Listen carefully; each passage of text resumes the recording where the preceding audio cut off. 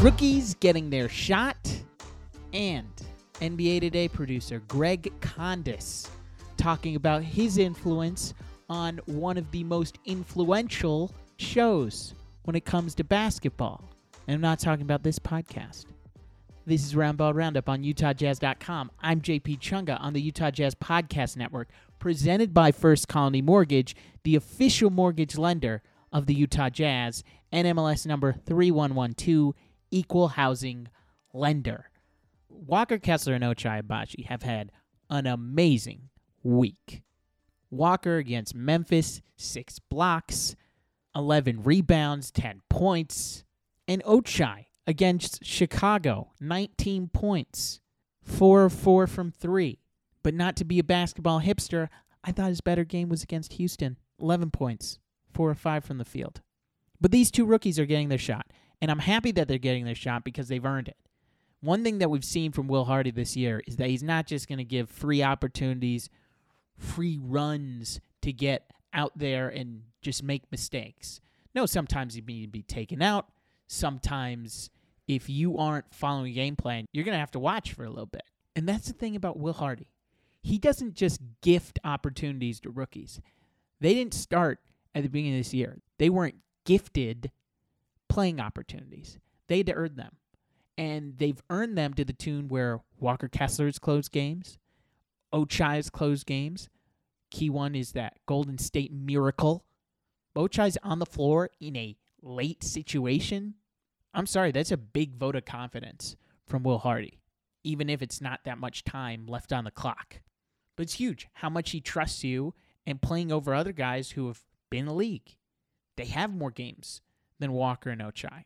They don't have the advantage of knowing the NBA game inside and out. But they've both acquitted themselves really well. And this last week has provided good examples for both. Walker's Memphis game was a tour de force in big man affecting the game. I'm watching the opposing broadcast, and I like doing that because Memphis, one, has a good outfit, and two, it gives you a little perspective on how the Jazz players are talked about around the league. And Brevin and that Memphis broadcast was bringing up how when Walker Kessler's out there, he's the rim protector. And once he went out, the plan for Memphis was attack the basket. And they did it in that second quarter, the one where they won the game. They were saying time after time, Taylor Jenkins talking in the huddle, he's telling them, attack the paint, go to the basket, get easy shots. Because they have explosive athletes and they have guys who can create separation. And that's what they did. David Roddy got an opportunity at the rim. Tyus Jones. And once Walker came back out there, it was more from the outside. It was Santi Aldama from 3. It was Desmond Bane walking into a 3. And the Grizzlies broadcast brought it up how much that Walker Kessler was affecting the game. They could notice. You at home could notice. If you were on the moon and using a telescope to look down, you could notice. Because that's how much he was doing it. A truly good game from Walker against Memphis on Sunday night. And he has these flashes, these points where you just shake your head at how advanced he is as a rookie big.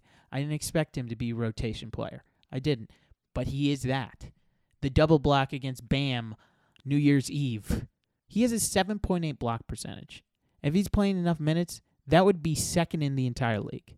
And even more to the advanced stats. He's the third best on-off numbers, according to Clean the Glass. He swings it that much. I checked, and it's around 9 points when it comes to the defense. Clearly gets worse when he's not on the floor because he's the rim protector. He's the guy. He's the one that inspires fear. That's it. It's Walker, and his time's coming. They've brought him along very slowly. He's with that second unit. This Kelly Olynyk injury, I don't know how long that's going to sideline him out, but I imagine Walker's going to be with that first 5. He's get his shot. There's no need to rush and push him into a place where he's not going to have success. So as you look at Walker, what can he get better at? Screening, clearly. Sometimes he gets moved off his spot when he's setting a pick. Ochai Agbaji had very encouraging stretches this week. 19 against Chicago, perfect 4 for 4 from 3, 11 points against Houston. And not to be a basketball hipster, but I thought The game against Houston was better than the game against Chicago. DeMar DeRozan, professional scorer, got him in the air a couple times. Jalen Green, on the other hand, didn't. Ochai corralled Jalen Green on a closeout and made him pass out to recycle the offense. It was beautiful. Really good. And I go back to when he jumped on this podcast and he talked about how he's going to provide for an NBA team. What can he bring? And being that prototype, 3-and-D, having the right mentality. Now at Kansas, it took a little bit of time for him to come out of his shell and get that chance. But as you add to your game, as you provide more than 3-and-D, helps you stick around the league. Ochai's going to get a shot. And I'm sure there are going to be other DeMar DeRozans that he's going to have to defend. Ones where he'll feel like a rookie. Will Hardy, I'm sure, knows about DeMar, how he's going to pump fake him. Told Ochai a bet before the game, and still, when he goes out there to perform it, bites on a pump fake. Non-rookies bite on DeMar's pump fakes. But Ochai's going through that first cycle now. And both these guys are going to have rookie moments. But it's about not making that mistake again. And how these guys learn and progress will be what I'm watching. Jazz have played a lot of close games. 28 games in clutch situations. Last 5 minutes within 5 points. They've been wildly entertaining. They haven't been on the right end of those results as of late. I think they're 11-17 in those 28 games. 2/3 of your games are close late. You're going to go through something if you watch a Jazz game this year. They're going to keep it close. They're going to hustle. They also might give you heart palpitations because they keep it close. But the way that they fight, the way that they take on Will Hardy's identity, it's encouraging, and these two rookies have been encouraging. 5 stars, nice reviews. That's all I ask of you. Let others know that you're listening to the podcast. It's called Round Ball Roundup. And my next guest is Greg Condas, NBA Today producer over at ESPN. I was floored when I saw Lauri Markkanen, who, mind you, has had pretty good time since we last potted. 49 against Houston. And if I wanted to really lean into being a basketball hipster, I'd say the Chicago game was better because he got 8 dunks at the rim. But I won't say that because he scored 49 on 27 shots. But that performance landed him on NBA Today, talking with Malika Andrews and Bear Down brother Richard Jefferson. You can check it. It's on YouTube. But they brought out at the end a Jazz fan who's a producer on the show on their conference calls, and his name's Greg Condas. So I had to get in touch with him, ask him how he became a Jazz fan, ask him how he's feeling about this team. Please enjoy one of the most influential men on one of the most influential basketball shows on the planet. It is Greg Condas on Round Ball Roundup on UtahJazz.com. When it comes time to move, it's always a hassle. Loading everything in the truck, hoping the priceless antique from your mother doesn't break, and trying to juggle the kids and dog in the middle of it all is enough to drive anyone crazy. But it doesn't have to be that way.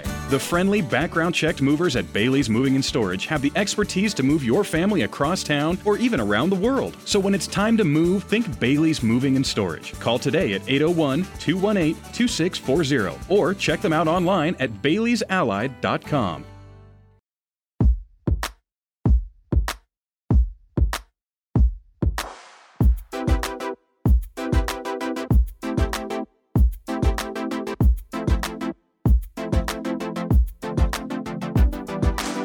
It started for me probably where it started for a lot of Jazz fans my age with the Stockton shot against the Rockets in the 96-97 season. I'm from Southern California, but my family's all from Utah. So I'd go on trips there a lot. My cousins grew up in Salt Lake, and they were family friends with the Stocktons and the Hornaceks. So coming up when that team was on the rise, it was just really easy to get involved. After I kind of fell in love there, it was hard to get the games in Southern California. So did a lot of listening to Hot Rod Hundley. We could tune right to the right station. You could get a staticky signal to make out some of the games before really the game cast took off on ESPN.com. And you could follow the little X's and O's popping up depending on who's taking a shot where. But ever since 97, I've been in. Luckily, a lot more up years than down, even though they haven't reached the mountaintop. But it's been a fun ride. And people ask me, like, are you okay with knowing there's a built-in ceiling from this team for this team, what feels like year to year. And I think they have that ceiling, but they also have a floor. And there's going to be a competitive product pretty much every year. Were there some players, teams that you really resonated through your time as a Jazz fan? Clearly, the finals years stand out, but some lesser known names that you may have gravitated towards? For some reason, I was a huge Kirk Snyder believer. I really thought like that was gonna be like the combo guard. It was gonna help take the next step. Didn't really pan out, but it only took a few more years, right, till we got to the Darren Williams era, and then you got your Ronnie Brewers and all that, and that was fun to roll with. UNLV, right? Kirk Snyder? Yeah, I think so. Yeah, it was like him and Humphreys were, I think, the same year, one after the other. I thought they had something there, a little inside out. Not so much. How did you follow the team while not being in Salt Lake or in the Utah area? Because Southern California, I'm sure you're surrounded by thousands of Lakers fans. I know, and they could be loud.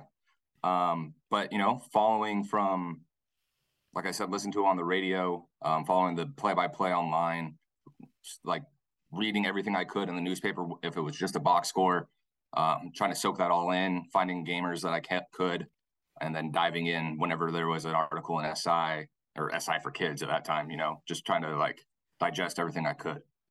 Oh my God. You just brought that SI for Kids for me. Do you remember those cards that they had in the middle on the insert? I think there's probably a few in my parents' garage that they've been asking me to get rid of that for some reason I'm holding on to, or they're holding on to, because I won't take it with me here. But they're around somewhere. Do you think there's any value there?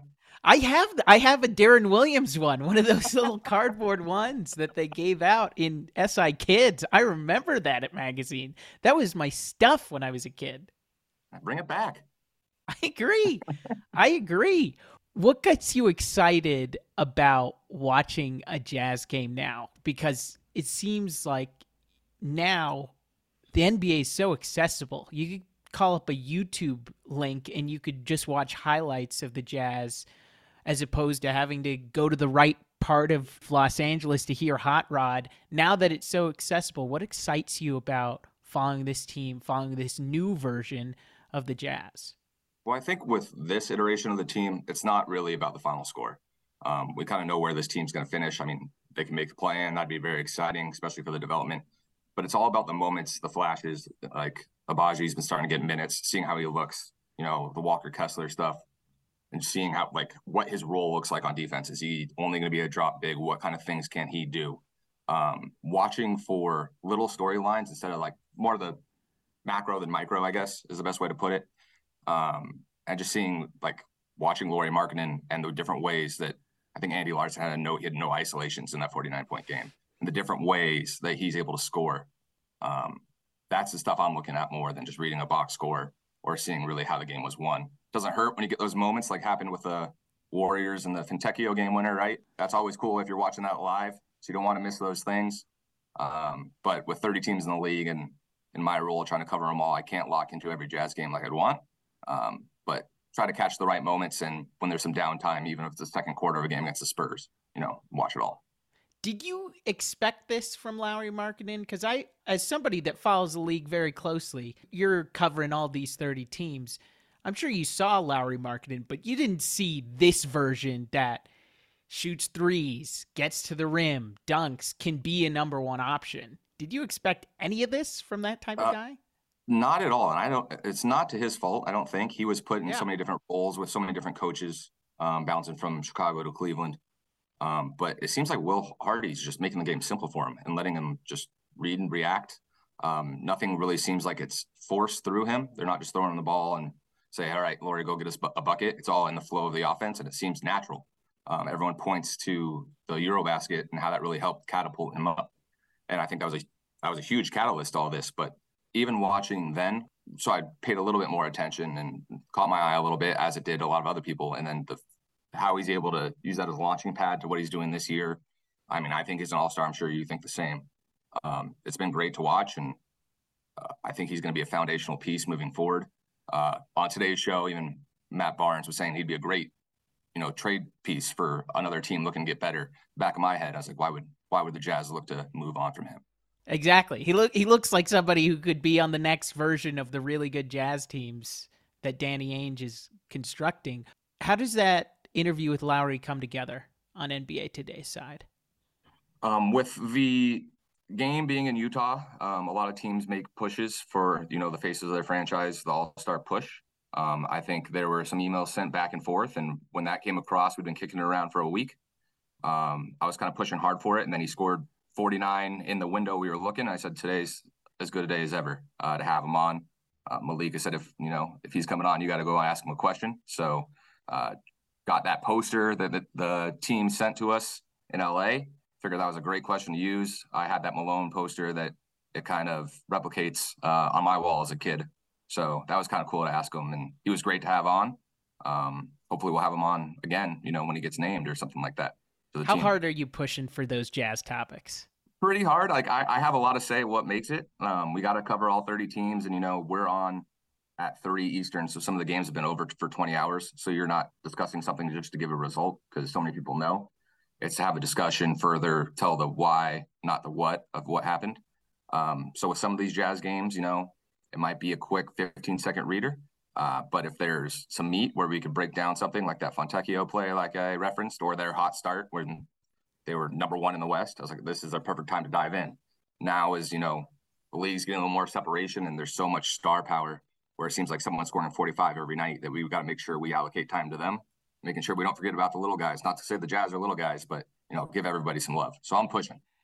Good. That's what they need on these big shows, because you watch them and you're thinking, is it just Lakers fans or Nets fans who are producing all these shows? No, there's some Jazz fans who are pushing for some topics. There are. I mean, sometimes you got to play the hits, right? Everybody wants to know what's going on with LeBron, when he's going to break that record. It's hard not to talk about Brooklyn, especially earlier this year with so much drama. But sometimes you just want to talk good basketball. Not that those teams aren't playing good basketball, but what Will Hardy's doing out there, it's pretty impressive. Well, it's pretty compelling, I'm sure, as you gravitated earlier this year. And I watch a show, as often as I can through the ESPN Plus app. You guys are on demand and I'm watching.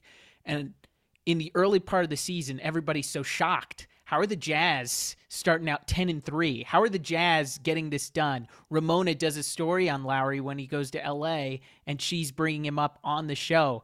And you're thinking, how are the Jazz making it into these shows when usually it is all Lakers? It is all those things that bring in eyeballs. There's a reason why the Cowboys lead First Take, because people care about the Cowboys. Those type of big name items. But when you find those opportunities to get in the Jazz, I was so shocked as a viewer to see it because, it's a nice little story, but where is that meat? Oh, the meat is new organization. The entire turnover of one era to another. I was flabbergasted how much national attention that this team got. And it's because of people like you and your shows that are setting the agenda. Anytime. I appreciate that. We try to, and it's a lot more fun to talk about this than, tension between Rudy Gobert and Donovan Mitchell and when are they going to break it up. I'd rather talk about, Will Hardy starting a new, I love Quinn Snyder, but something fun like this and energizing a fan base. I'd rather take the good over the bad any day. Where were you with that latest era that closed the chapter? Where were you heading into this year in expectations for this team and what they had? Going into this year, I think it was kind of like those core 4 years back with, Alec Burks and Kenner and Favors and Hayward, where it was, just roll it out and see what happens. I love the Team 49 mantra that Hardy's got going, but it's hard not to think about teams 52, 54 when they have, 3 picks every other year for the next 8 years or something. It's hard not to look ahead, but I was excited to watch and see who developed. Walker Kessler's been way better than I thought. Seeing Mike Conley take on that veteran role, bring Colin Sexton under his wing, watching stuff like that. I didn't think the team would win 40 games, and it seems like they might. I was thinking it would probably be low 30s, high 20s. You see Victor, and it's pretty appetizing to try to get that number lower, but I haven't watched the Jazz win yet this year. I was like, ooh, wish I took an L there. I came into this a little wary of your Jazz bona fides, but you just referenced core 4, and you come are on. in, my man. You are Kurt absolutely Snyder about. It gave a little bit of color, but the fact that you're still following them through Core 4, whoa. Fun to watch Alec Burks. He can still give you 12 in 3 minutes, and it's fun to watch those little explosions. I was in. I try to enter every year with some optimism, find someone I want to like really lean in on going into the season. Alec Burks has been that guy. Still remember the play where, kind of all turned for him with Paul Pierce. But yeah, I mean, that was a fun team. Who's your guy on this team then? I mean, I really like Jordan Clarkson. The way he's changed his game from what it was, when he got here to what it is now. Being more of a playmaker, looking for others, and still, anytime he wants to get to the paint and try to get off a floater, he can. So it's always fun for me to watch him. I've also wasn't the biggest fan of some of his play a couple of years ago, and now like the leaps and bounds he's made as a complete player. Not saying he's a complete player right now, but it's been really impressive to watch. So that's probably my one. Walker Kessler, and Markkanen, they're hopefully going to be here, 2 starters on the next time this team's in the playoffs. So hard not just to lock in on them as well. Jordan Clarkson, I think we all bottled him into a box as just the gunner, but definitely this year he's shown way more than being somebody who could score off the bench. The passing has been unreal from him. He had one pass way earlier this year where he's using the fact that everybody thinks he's going to shoot, uses a pump fake, and then dishes up for Walker Kessler for an alley-oop slam dunk. Jordan Clarkson has been great on the court, and then obviously he's the coolest player on this team off the court. Oh, sure. I'm sure anytime that you guys do any fashion segments on the show, he's leading the lifestyle section of Jordan Clarkson. Oh, for sure. I'm still looking online for one of those LTTF hats or whatever him and Quinn Snyder had. I won't say the acronym for what it stood for here, but I want one of those.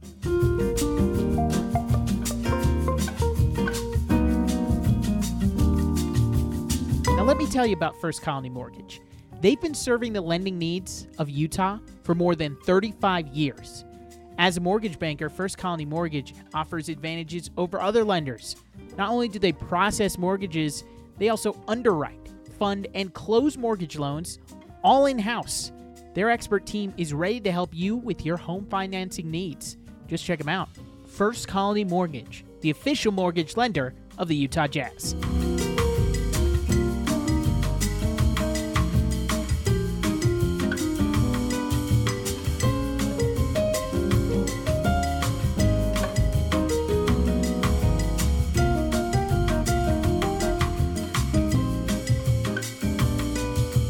My question for you is, would you rather see him if he did a Saturday event in the dunk contest, if he's trying to dunk on people, or just shooting threes in the 3-point contest? I want him to do the dunk contest. He's done a couple of crazy dunks in practice, the between the legs, the stuff that you see from real people who you expect, the 6'8", 6'6" guys. He's been doing that as a 7-footer, and it's a real dumb guy thing to do, but every time I'm around these guys, I say, oh, that guy's pretty tall, and he's 7 foot. Of course he's going to be tall. I mean, it's really stupid of me to think that, but to see him do what he does is, I don't know. I can't comprehend it. And seeing him in the dunk contest is where I want to see him. That'd be cool. Malik Beasley in the 3-point contest. That's what. Let's stack it up. Then who do we got in the skills challenge? Who are we throwing out there? That's got to be. I mean, Mike obviously is the one that you look towards. I think he's done it before, right? Yeah, he's done it before, but do you want him to get a little bit of rest? Maybe you throw Jordan Clarkson if you want to get him a touch on Saturday, and then he can go to Aruba or wherever he wants for the rest of his vacation. Yeah, give him this. Have him work this Saturday, and then you can go. You don't have to watch the game on Sunday. And then he gets his all-star fit, right? We get to see what he's wearing down the tunnel as he joins the festivities. Exactly, because the world needs to see Jordan Clarkson in the fits that he wears. Gonzaga, where you go to college, NBA Today, where you're working now. What was the path that led you towards this crazy sports media life? About a year or two, I majored in journalism and broadcast journalism, and after a failed startup that I was on and a little bit of bartending, I got a job offer to go out to Bristol about 10 years ago. So I started as a PA, working for ESPN. Started just cutting highlights for games for the nighttime sports centers. Worked my way up to overseeing highlights and helping, the new PAs develop, train, tell stories of the games. After doing that for a few years, started producing SportsCenter, and then had an opportunity to come out here and do NBA Today. So basketball is my favorite sport. Southern California is home, so impossible to say no to the opportunity. How is that B-dubs in Bristol? There's not a lot of good options in Bristol, but LA cuisine a little better. Yeah, I was gonna say, I know a couple of friends who did the Bristol life coming out of Syracuse, and they definitely prefer when they move on to other places.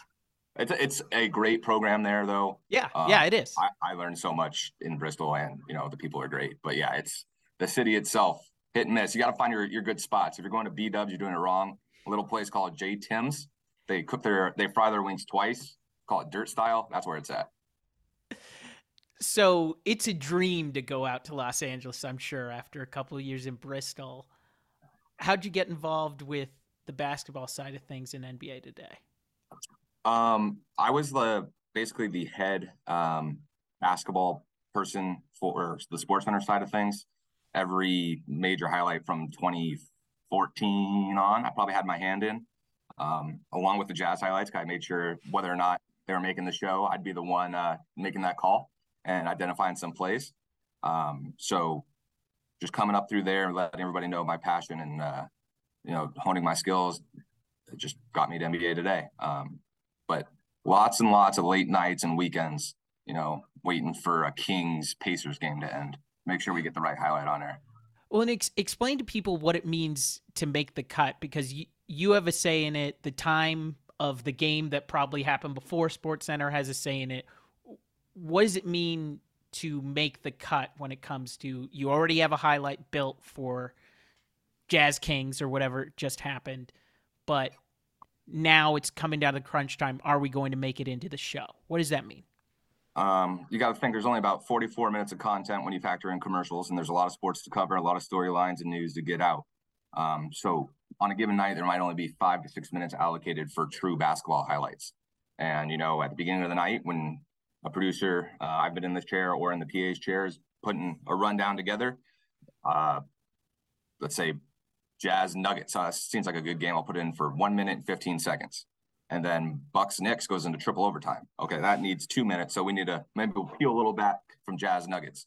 And then when, Mike Trout hits his second homer of the night and the producer's trying to figure out how to fit that in, you start looking at that Jazz Nuggets highlight that you got cut down to 42 seconds and say, well really, this is 2 Jokic assists to the corner for 3 and 1 pretty good Donovan Mitchell dunk. That Donovan Mitchell dunk's in top plays. We could go ahead and not make that highlight in the show today.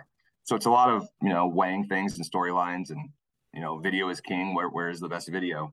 But that's kind of the thought process of how it all comes together. I know a lot of Jazz fans.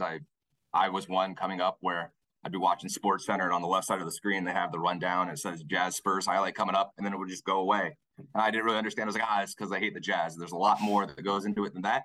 But I understand it could be frustrating. If you flip on SportsCenter trying to watch your favorite team, just know people are trying to get the best stuff on air. And if the Jazz put that product on court, it'll make TV. And sometimes these anchors don't even see the highlight before. They just see a shot sheet of the plays that you cut for them, and they're reacting to it in the moment, correct?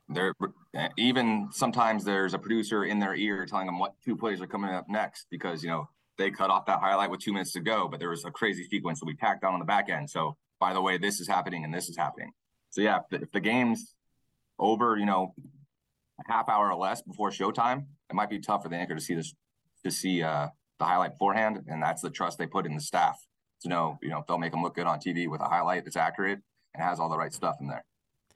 So NBA Today, way less stress, more pre-production. Where is it on your giving you gray hair scale? Yeah, there's nothing like SportsCenter. You're the first one to tell the story. You're in the moment, right? And it's immediate reaction. NBA Today is more, this is what happened the night before. How can we further the story? We have a great cast of talent that all bring something diverse to the table, and finding like, hey, Shanae Ogwumike is great with breakdowns. Maybe we'll have her break down this 2-play sequence from a game. But it gives us a lot more time to plot it out and know exactly how we want to attack a story and fit it into the puzzle piece of the show. But even at 3 Eastern, there's still breaking news that could come across and throw a wrench at everything. So no show at 7 a.m. when I walk into my pre-show meeting at 12 Pacific airs that same way. There's always something that'll change. What are those pre-show meetings like? What's the banter that's going back and forth? They're a lot of fun. I'll kind of run down my takeaways from the night, bounce ideas off Malika. We have a great staff with APs, PAs, some segment producers and other producers, and we'll kind of kick around best ways to attack the major stories. I can't watch all 12 games, so making sure, hey, was there anything? I mean, I'm watching Bulls Celtics right now, but was there anything Bulls Celtics that I missed that needs to make the show, or any crazy video? We'll kind of kick those around. An hour later, we have our talent call. Where I'll kind of run through topic ideas and tee up questions and different executions with our talent. And the rundown could change a lot there because Richard Jefferson has a smart take on, Kawhi Leonard sitting out again. And he wants something he wants to get off his chest. Or Kendrick Perkins is going to be really funny on a certain word that he wants to use as his word of the day. So it's a total team effort. And it's a lot of fun, I'll tell you that. How much pitching is coming from talent side and producer side? What's the division of it? 50-50? Where is it? The producers drive a lot of the conversations. I'm on a group text with a couple of producers and Malika, and she's constantly pitching things that she sees that she wants to talk about, guests that she thinks we should have on. So it's close to 50-50, maybe a little more on the producer side, just because a lot of the talent is stretched so thin with other responsibilities they have. I don't know how Malika does it with sidelines. She does a lot of NBA Countdown, our show. So she can't be as locked in as myself or Greg Fonseca, another producer we have on the show. But there is buy-in. It's not like any of the talents walking in not knowing what happened the night before. They have things they want to say. Well, there has to be buy-in because you guys did the meme of Brian Windhorse earlier in the summer of what is going on, and he's playing along with it perfectly. Yeah, I mean, that turned into a segment we probably ran for 2 weeks as we were trying to figure out how those trades were going to shake out. But no one could tell a story like Brian Windhorse. And that's those talent meetings where he just gets going. It's awesome because you're getting a live podcast as he's just riffing. And a lot of executions kind of come from just listening to him go. Same with Zach Lowe. They're just great. They're just great to listen to. Well, it's a good show because you guys interact with the audience. You have people who are willing to laugh at themselves. I think Kendrick Perkins is so good at that with the Moses Moody, the fact that he can't pronounce Moses Moody's name on the draft. You guys run with it right after. Those type of things make a good show, and I'm glad that they're pitching things to you and you guys are pitching things to them as well. Yeah, we try to remember that the E and ESPN's entertainment, right? So make sure it's a fun night. We're a news show first, but we want to make it fun to watch. And it is fun to watch. As we've already discussed, how much that you try to shoehorn a little jazz in there. Is it going to get easier heading into this stretch, heading into All-Star Game, heading into the rest of the year? Do you think that the Jazz will stay relevant enough for you to keep pitching and keep getting the Jazz on NBA Today? The good thing about this year is with those guys at the top of the draft, no matter where a team is, they're going to be relevant, right? Because they'll be fighting for a play-in or they'll be fighting for more lotto balls. So I think the Jazz will be featured kind of through this home stretch. I know they'll be featured heavily in the next 2 days because a certain player is coming back. So there'll be a lot of talking about him tomorrow, a lot of recapping of that game on Wednesday. But I think we got a couple special moments left with that team this year that'll help drive content. Well, let's hit on it just since you brought it up. Donovan Mitchell, he's going to be returning to Vivint Arena tomorrow. How do you remember Donovan in a Jazz uniform? It's a great 5 years. I mean, that team, after Hayward left, it seems like who knew what direction they would go because there were so many different directions. And starting from that summer league, he just kind of captured the fan base and took that team. And I mean, first round playoff win, right? Awesome performance after awesome performance. remembering I think it was his rookie year, the putback dunk against the Lakers, or the putback dunk he had against the Rockets in the playoffs. Just the joy he played with and the highlights he provided, and he seemed really genuine. Like his approach was awesome to watch with. Towards the end there, maybe last year, he was still bringing it offensively night to night. You could tell maybe his defense or his desires. He was awesome, but defense slipped a little bit on the back end. But I couldn't be happier to watch him do what he's doing in Cleveland. Watching him score 71 last week, once he hit 45, I wanted to see how high that number could go. Helped that Markkanen scored 49 later that week, right? Made it a little more easy to stomach. But one of my all-time favorite players. I know he said in an interview with Mark Spears, he didn't think his number would end up being retired. I don't know. I think time heals wounds, and he really helped this franchise get to where it is right now. Jeff Hornacek's number's retired, folks. We can retire Donovan Mitchell's number if he coming back. Are you rooting for Rudy as well? Him on the Wolves. I'm rooting for both of them. They get traded away. Bojan. I'm rooting for Bojan every time that he plays out there on the floor. Yeah, I mean, I'm a huge Rudy believer. I know there's a lot of skeptics. So I was interested to see what he would look like in a new role without Quinn Snyder kind of drawing stuff up for him and finding ways to utilize him. It's been a little tough out the gate, but I have confidence with his work ethic. He'll figure it out. Hopefully, maybe they lose a couple more games than they should. We get a couple more ping pong balls, or the Jazz do. But individually, Rudy's attitude was just as good as Donovan's. So nothing but I'm rooting for the Bucks this year, though. I think they could win it. I'd love to see Joe Ingles get a ring. Oh, my goodness. Now that I have a little removal, yes, I can root for you a lot more now that I don't have to deal with you every single day. Absolutely. He is a producer for NBA Today. He is Greg Condas on Roundball Roundup on UtahJazz.com. Greg, thank you so much for taking the time. Thank you, JP.